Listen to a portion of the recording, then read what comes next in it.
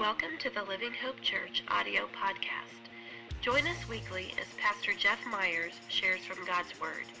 If you'd like more information about Living Hope Church of Dixon, California, please visit our website at livinghopedixon.com.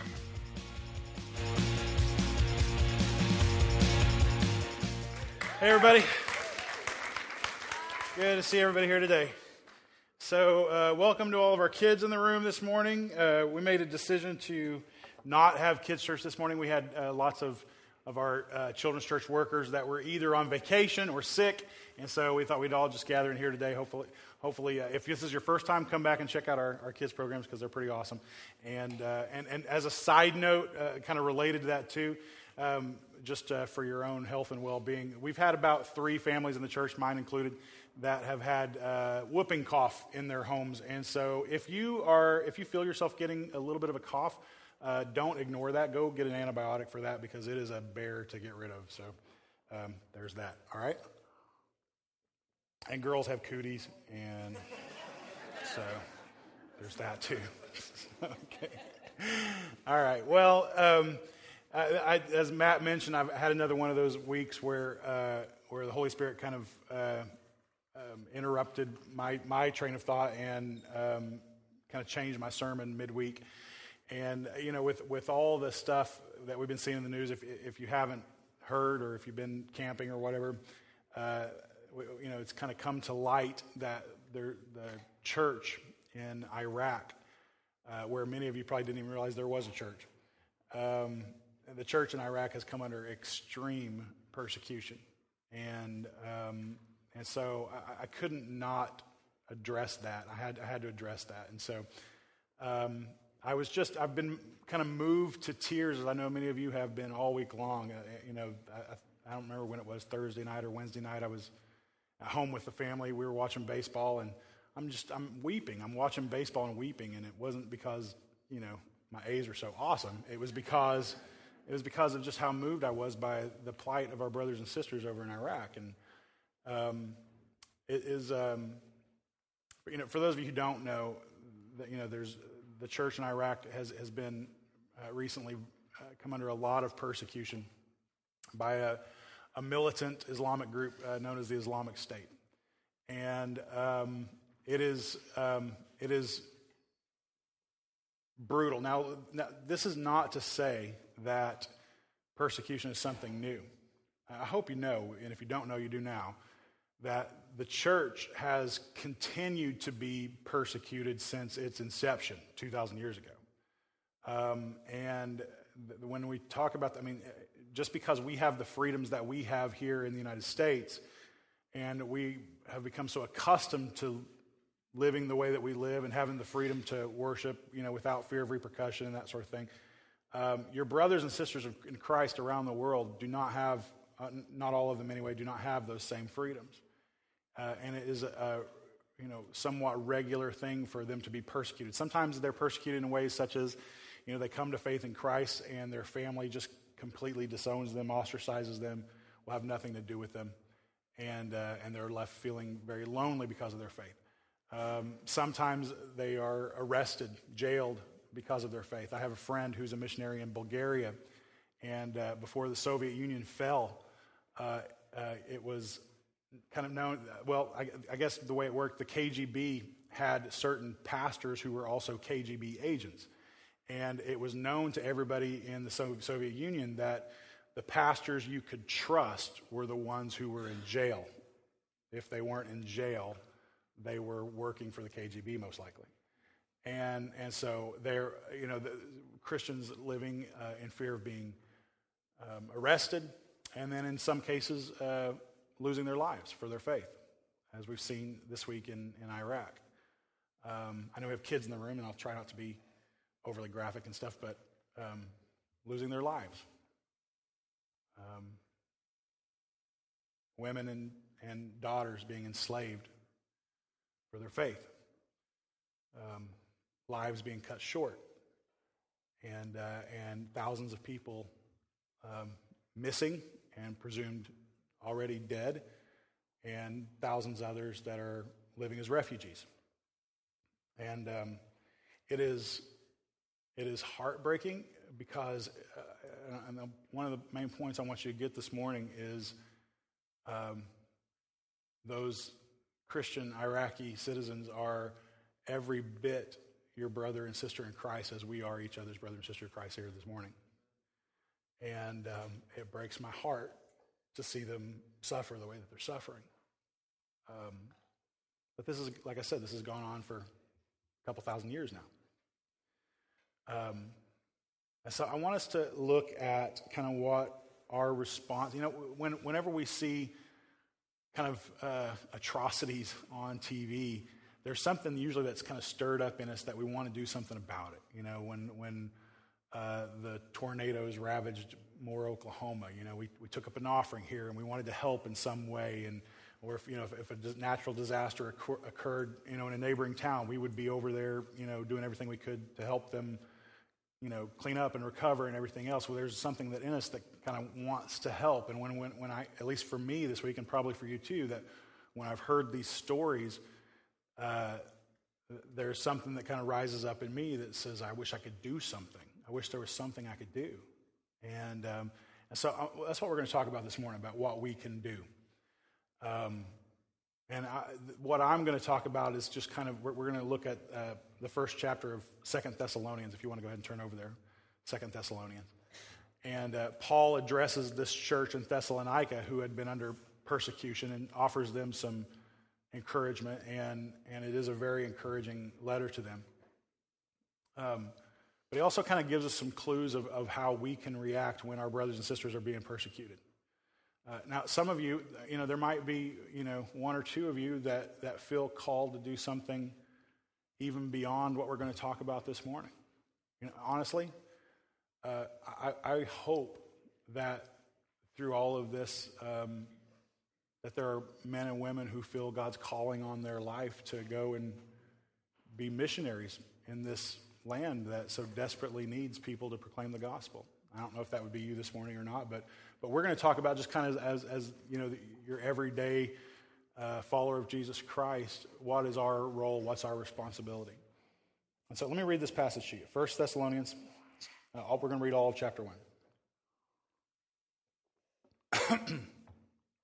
Paul, Silvanus, and Timothy, to the church of the Thessalonians in God our Father and the Lord Jesus Christ, grace to you and peace from God our Father and the Lord Jesus Christ. We ought always to give thanks to God for you, brothers, as is right, because your faith is growing abundantly, and the love of every one of you for one another is increasing. Therefore, we ourselves boast about you in the churches of God for your steadfastness and faith in all your persecutions and in the afflictions that you are enduring. Verse 5.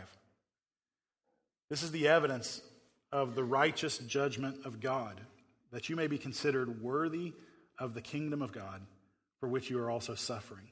Since indeed God considers it just to repay with affliction those who afflict you, and to grant relief to you who are afflicted as well as to us, when the Lord Jesus is revealed from heaven with his mighty angels in flaming fire, inflicting vengeance on those who do not know God and on those who do not obey the gospel of our Lord Jesus.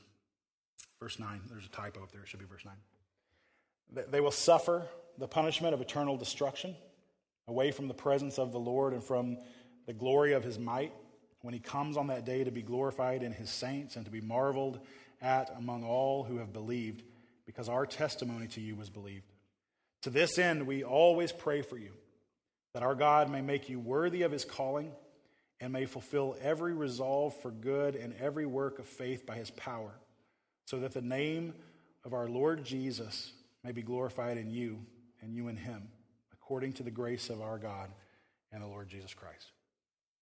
So Paul writes this letter to the Thessalonians, and he offers this word of encouragement. And he tells them, that I thank God for you. I thank God that even in this hard time of persecution that you're going through, we see that your faith is growing, that you're enduring it well, that your love for each other is actually increasing. A lot of times when stressful situations hit a group of people, that group of people can kind of start turning on each other. And instead, he says, no, for you all, you're going through this hard time, and we see and we hear that your love for each other is just increasing and growing and everything else. And it's just this beautiful picture of what, maybe you've seen the same thing in your own family where, you hit a hard time, somebody loses a job, and money's not, where, the way it should be or the way you want it to be. And a lot of times, one of two things is going to happen. Either that stress is going to cause you all to kind of bicker and turn on each other, or, as tends to be the case in my family, we tend to kind of get closer. I've noticed that a lot of times when Jamie and I are going through a hard time like that, we ended up getting a lot closer to one another because there's this kind of feeling that, we can't do a lot, but we've got each other, and it kind of drives us to each other, which is great. And here he is saying that, we've observed that this is happening to you. And what should be one of the most stressful seasons of your life, your love for each other is just growing, and we praise God for that. And we boast in that. And then he goes on to give us some encouragement of how God is going to set some things straight, which is just this awesome thing, this awesome picture that we all look forward to that I'm going to get into in just a little bit. But I want to, when our brothers and sisters are persecuted, I want to hit 4 or 5 things that we can do, that we should be doing when we hear about this. And one of the things that, I've heard some of you comment on is that even though this is the one that has hit the news and the one that we're all aware of and that we're all heartbroken, that these types of persecutions go on all the time across the world. And it's something that should be a regular part of your prayer life. That we need to be the type of people who will continually offer up prayers and thanksgivings and everything up to God for those who are being persecuted for their faith around the world. That it should do something to you when knowing that you have brothers and sisters in Christ who are enduring the things that we've heard about this week that are just absolutely horrible. And if you're like me, some of you saw images that you wish you hadn't seen, and it's just heartbreaking. But we should be driven to our knees to pray for them that have to experience these things that we are so fortunate and blessed in this country to, at least so far, not experience. Now there's a temptation that will come to you as an American Christian. That we like our news good. We like our news good. And there's a lot of you who will be tempted that when you hear about situations like this that we've heard about this week, to kind of wince and turn away and just, I don't want to think about that. And let me just suggest to you that when you do that, it is a great dishonor to those who are giving their lives for their faith. That the Bible is very clear that there's a time to rejoice and there's a time to mourn. And that when we hear of things like we've heard about this week, honestly, if it doesn't strike a chord of mourning in your soul, I don't know what to do for you. I don't know what to do for you.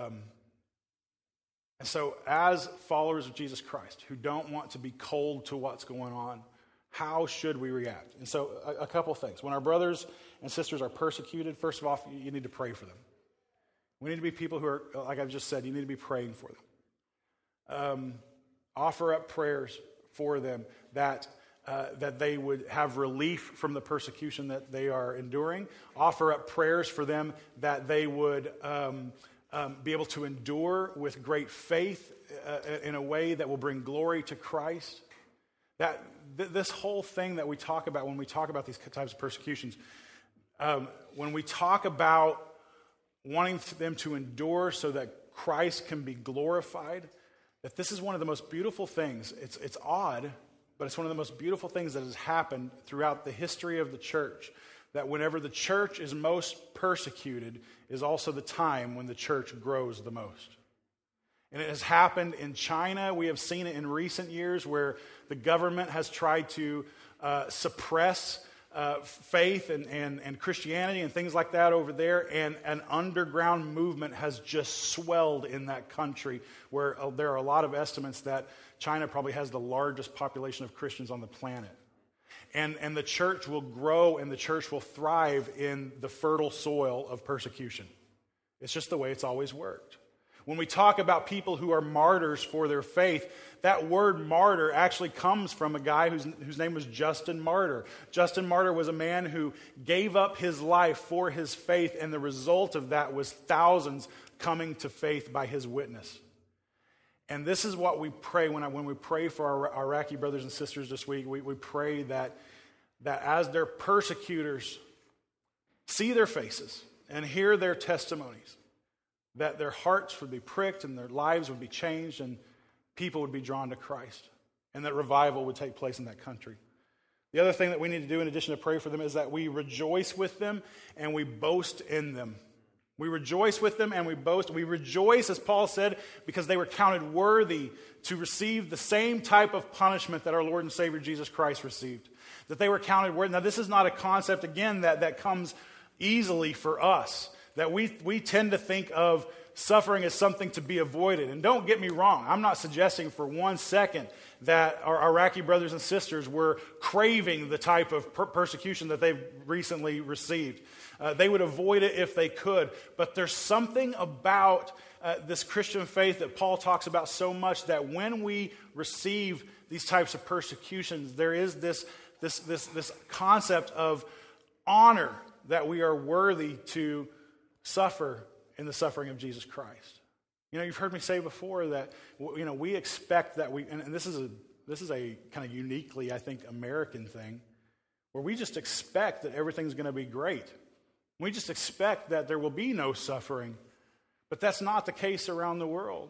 And you've heard me say before that you have committed your life and you serve a Savior who was crucified, nailed to a cross, for saying the things he said and living the life that he lived. And this is who you follow. Why should we expect any different? In fact, the word over and over tells us to not be surprised when we suffer, to not be surprised when persecution hits. They crucified Jesus. What do you expect is going to happen to you, his followers? And yet we live in this country where we're sheltered from that. But for those who go through hardships, we will rejoice with them that they were counted worthy. And we will boast in them because they are the best of us. We will boast in them because they are the best of us. When we see brothers and sisters in Christ laying down their lives for their faith, to me it is a testimony that Jesus Christ is alive and well. It is a testimony that our Savior is risen and that his Holy Spirit dwells in our hearts, because people will not lay down their lives for a dead man. They will not lay down their lives for a dead man. And the way followers of Jesus Christ have willingly given their lives, who have said, it's not my will that I lose my life, but you will not shut me up. You will not silence my worship. And if you need to take my life, so be it. Because Jesus Christ gave his life for me. People don't give their lives for something that is not active and live and real going on in their lives. They don't give their lives for somebody who is just a good teacher. I had lots of good teachers growing up, but I'm not dying for any of them. But Jesus Christ, my Savior, whom I love, I like to believe that I would die for him. I would die for him. And so we rejoice with them and we boast in them. And then we bless their persecutors. Now this is tricky. Romans 12 says, bless those who persecute you, bless and do not curse. Bless those who persecute you, bless and do not curse. This is not something that comes easy for a bunch of cowboy Americans. It's not something that comes easy for us because we like vengeance. We like retribution. We like to be heard, that does not come natural for us. Bless our persecutors. And yet this is the command. This is the command that we're given. To bless those who persecute us, bless and do not curse. If you've been on Facebook this week, I've seen a whole lot of Christians cursing. I've seen a whole lot of Christians saying, we need to get over there and just blow up the whole country, kill them all, why are we sitting back doing nothing, and all this kind of stuff. And so I want to talk about that for a little bit. How do we bless our persecutors? How do we bless the persecutors of people that are our brothers and sisters across the globe? And I would suggest that you do it this way, that you pray the same type of blessing on their life that has been the best blessing on your life, and that's the grace of God. That rather than praying for their destruction, you pray for their salvation. And you pray that somehow, some way, maybe through the testimony of those who are being persecuted, maybe through missionaries who would go over and speak to them, however, maybe through Bibles that kind of happen into their hand, whatever the case may be, that they would see the grace of God, that they would recognize it, that they would repent from their wicked ways, and that they would embrace life in Jesus Christ as we have embraced life in Jesus Christ, and has been such an incredible blessing to us, and we want to see them blessed in that same way. And so we pray for the Holy Spirit to move in their lives and for revival to hit their land. And this is how we pray. And I know it can be difficult, because it's really much easier and it looks so much better on a t-shirt to say, send them all to hell. But this is not the lives we're called to live. This is not the attitudes we're called to embrace. We're called to embrace love. Love. Now, well, let's hit the next one. The next one is this: that we will trust God's perfect justice. We're called to trust God's perfect justice. Now, the whole last section of that scripture I just read talked about how there's going to come a day when Jesus will set all things right. And those who are wicked will pay for their wickedness. And those who are followers of Him will enter into the kingdom and worship God forever and live these glorified lives that Christ was the first fruit of, that we will, but one day, all things will be set right. And we can't wait for that day. Now, God, in His perfect justice, will handle the situations that we are powerless to handle. And there will be times that, if you look throughout history, throughout the Bible, oftentimes God uses governments to execute His justice. And so when we look at situations like, should we, go over there and drop bombs, or should there be some sort of military strike? That's for God and government to figure out, and they will do that. Vengeance is God's, says the Lord. Vengeance is His, says the Lord. But for us, our posture is we pray for grace, and we pray for forgiveness, and we let God sort out the rest. We let God sort out the rest. Now, I'm not suggesting some sort of, bull line where we talk about how Christians shouldn't be in the army or anything like that. That's not what I'm talking about. If you're a member of the military and you are executing the orders of your government and doing it in a way that is obedient to the law and everything else, then you can be both Christian and soldier. I firmly believe that. I firmly believe that. I know I've talked to many young men and women who have been in the military who struggle with that whole concept of, how can I follow my Savior and also go and do the things that I'm called to do by my government? And the answer is because God ordains governments to do things that He doesn't ordain individuals to do. And our posture as individuals will be grace and forgiveness, and we will allow God and government to figure out the rest. But God's justice is perfect. It's perfect. And in that perfect justice, some are forgiven. Those who embrace faith in Him will be forgiven, even those who have committed the worst atrocities. Don't forget for a moment that the guy who wrote the largest part of the New Testament once killed Christians for a living. And don't think Paul wrote this letter lightly when he said, I pray for grace and I pray for peace for you. And when he said in Romans, bless those who persecute you. And he knew the forgiveness and the life change that can come over and destroy the hate that dwells in a person's heart. He knew firsthand about that. And if somebody like Paul, who was going around killing Christians for a living, could be changed, could be transformed to be one of the greatest missionaries the world has ever seen, then who's to say God could not still do works like that in Iraq today? Who's to say? And so we'll pray for them. We'll pray for them. We'll pray God's blessings on them. As much as it pains us, as much as it goes against our nature, we'll pray God's blessings on them. Now, I'm going to throw in a fifth thing. It's not on the screen because it's not in the Bible. It's just me, okay? It's a thing. It's not that it's unbiblical. It's just not in the Bible. and this is what it is. To you as American Christians, do not hold cheaply the freedom that you have to worship in light of those who don't have that freedom and are giving their lives for it. Do not hold that freedom lightly. Not for a minute. The reason that's not in the Bible is because the Bible has no concept of freedom of religion. The Bible has no concept of freedom of religion. Just everybody they wrote to was being persecuted. Everybody. And so we who live in this great experiment called democracy in the United States, and we have this freedom, don't hold it cheaply. Exercise it. Exercise it. And I know there's a lot of talk nowadays about our religious freedoms being impinged upon and taken away from us and things like that. And this is what I've noticed. Those who often those who cry the loudest and rail on the loudest about losing those freedoms are oftentimes the ones who exercise it the least. Who exercise it the least.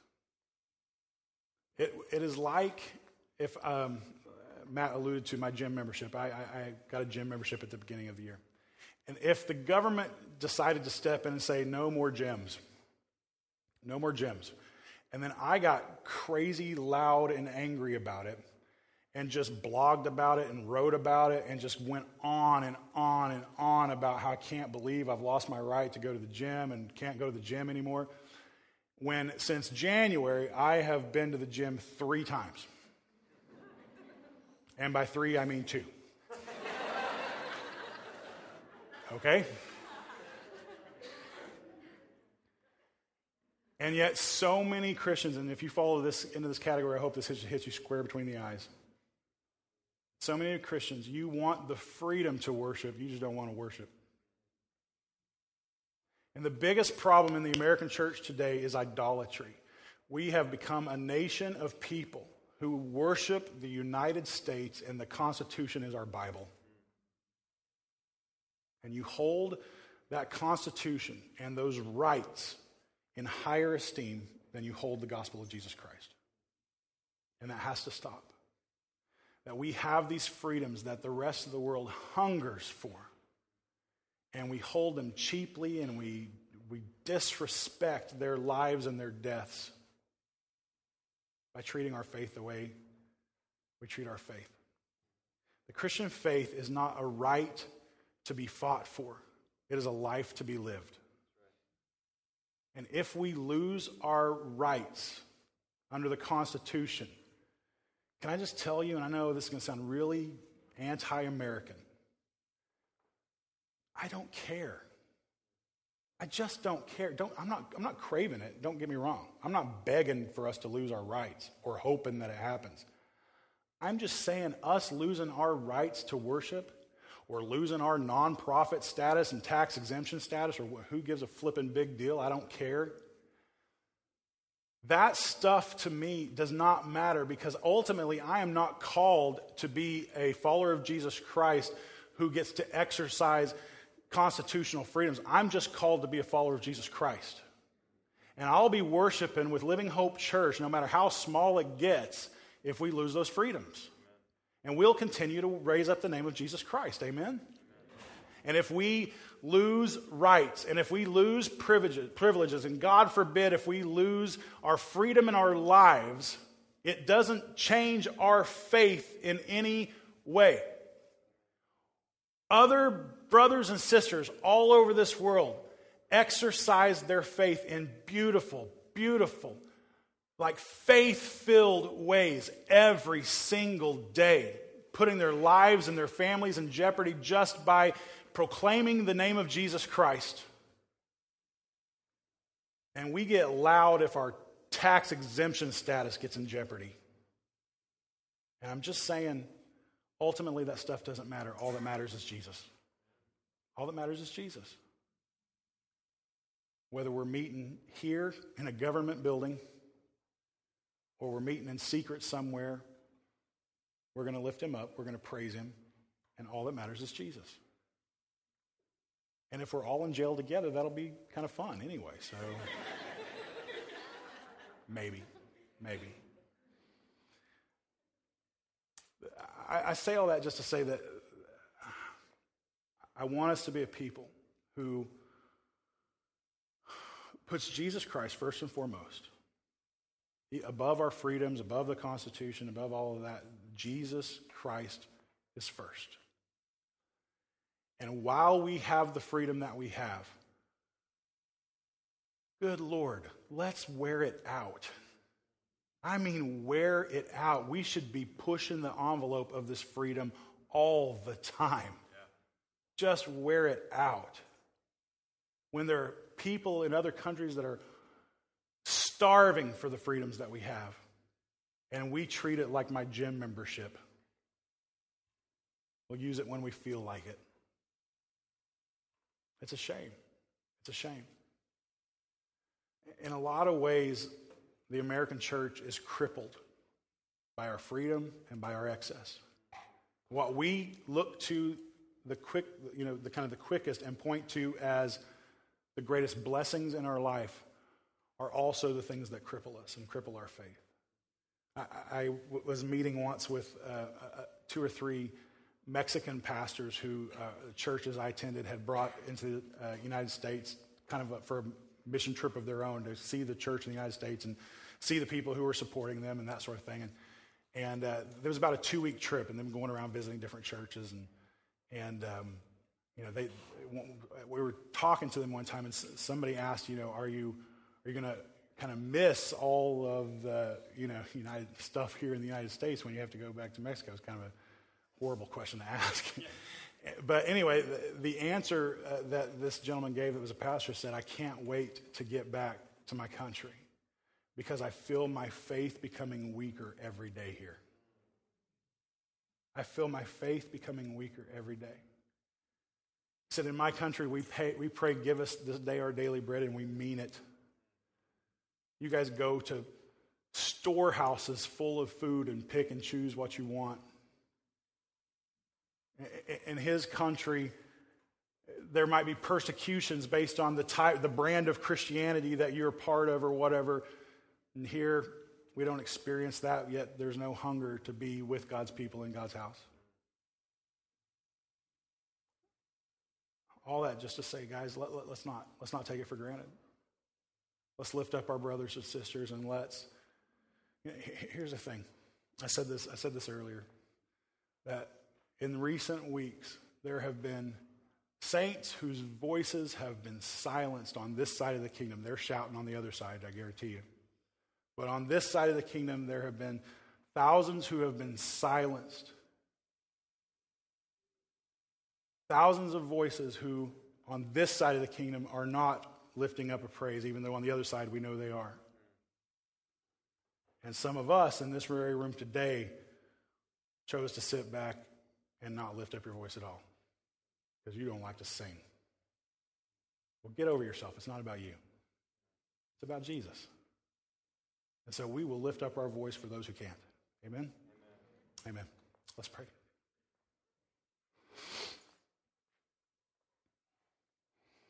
Father, we want to lift up our brothers and sisters in Iraq and elsewhere around the world to you right now.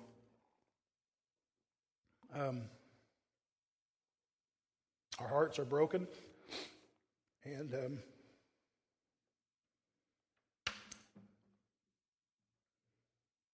we ask that you would help them to endure whatever it is that you have called them to endure.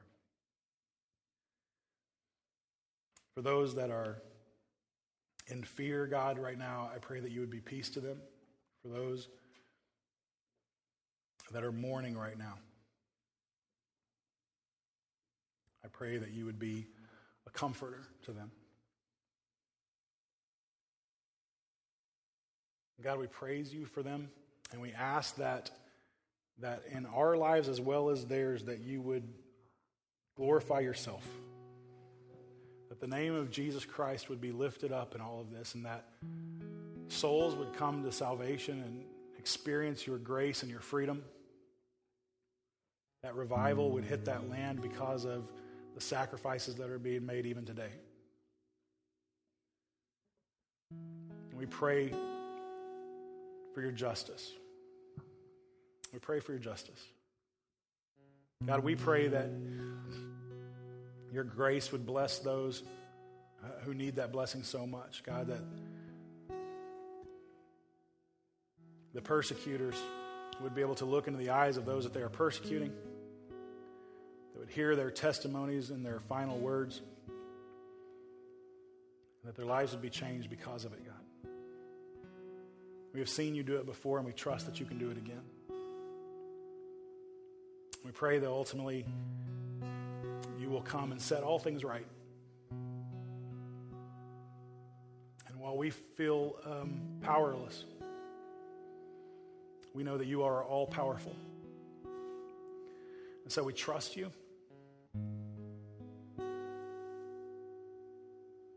We anxiously await that day when your justice prevails and all things are set right, God. We pray, even so, come quickly, Lord. Come quickly. God, as we grow in you, God, I pray that you would help us to live lives also that are worthy of your calling. That we not hold your grace cheaply, that we not hold the freedoms that we have cheaply, but instead, God, we take full advantage of both. Help us to embrace your grace, and as Peter said, to grow in your grace every single day. Help us to live lives that take full advantage of the freedoms that you have granted us that so many are hungry for. I pray that your word would go out in even stronger ways here and all around the world. And we trust you, and we love you. We thank you. We thank you. We pray all of this in Jesus' name. Amen.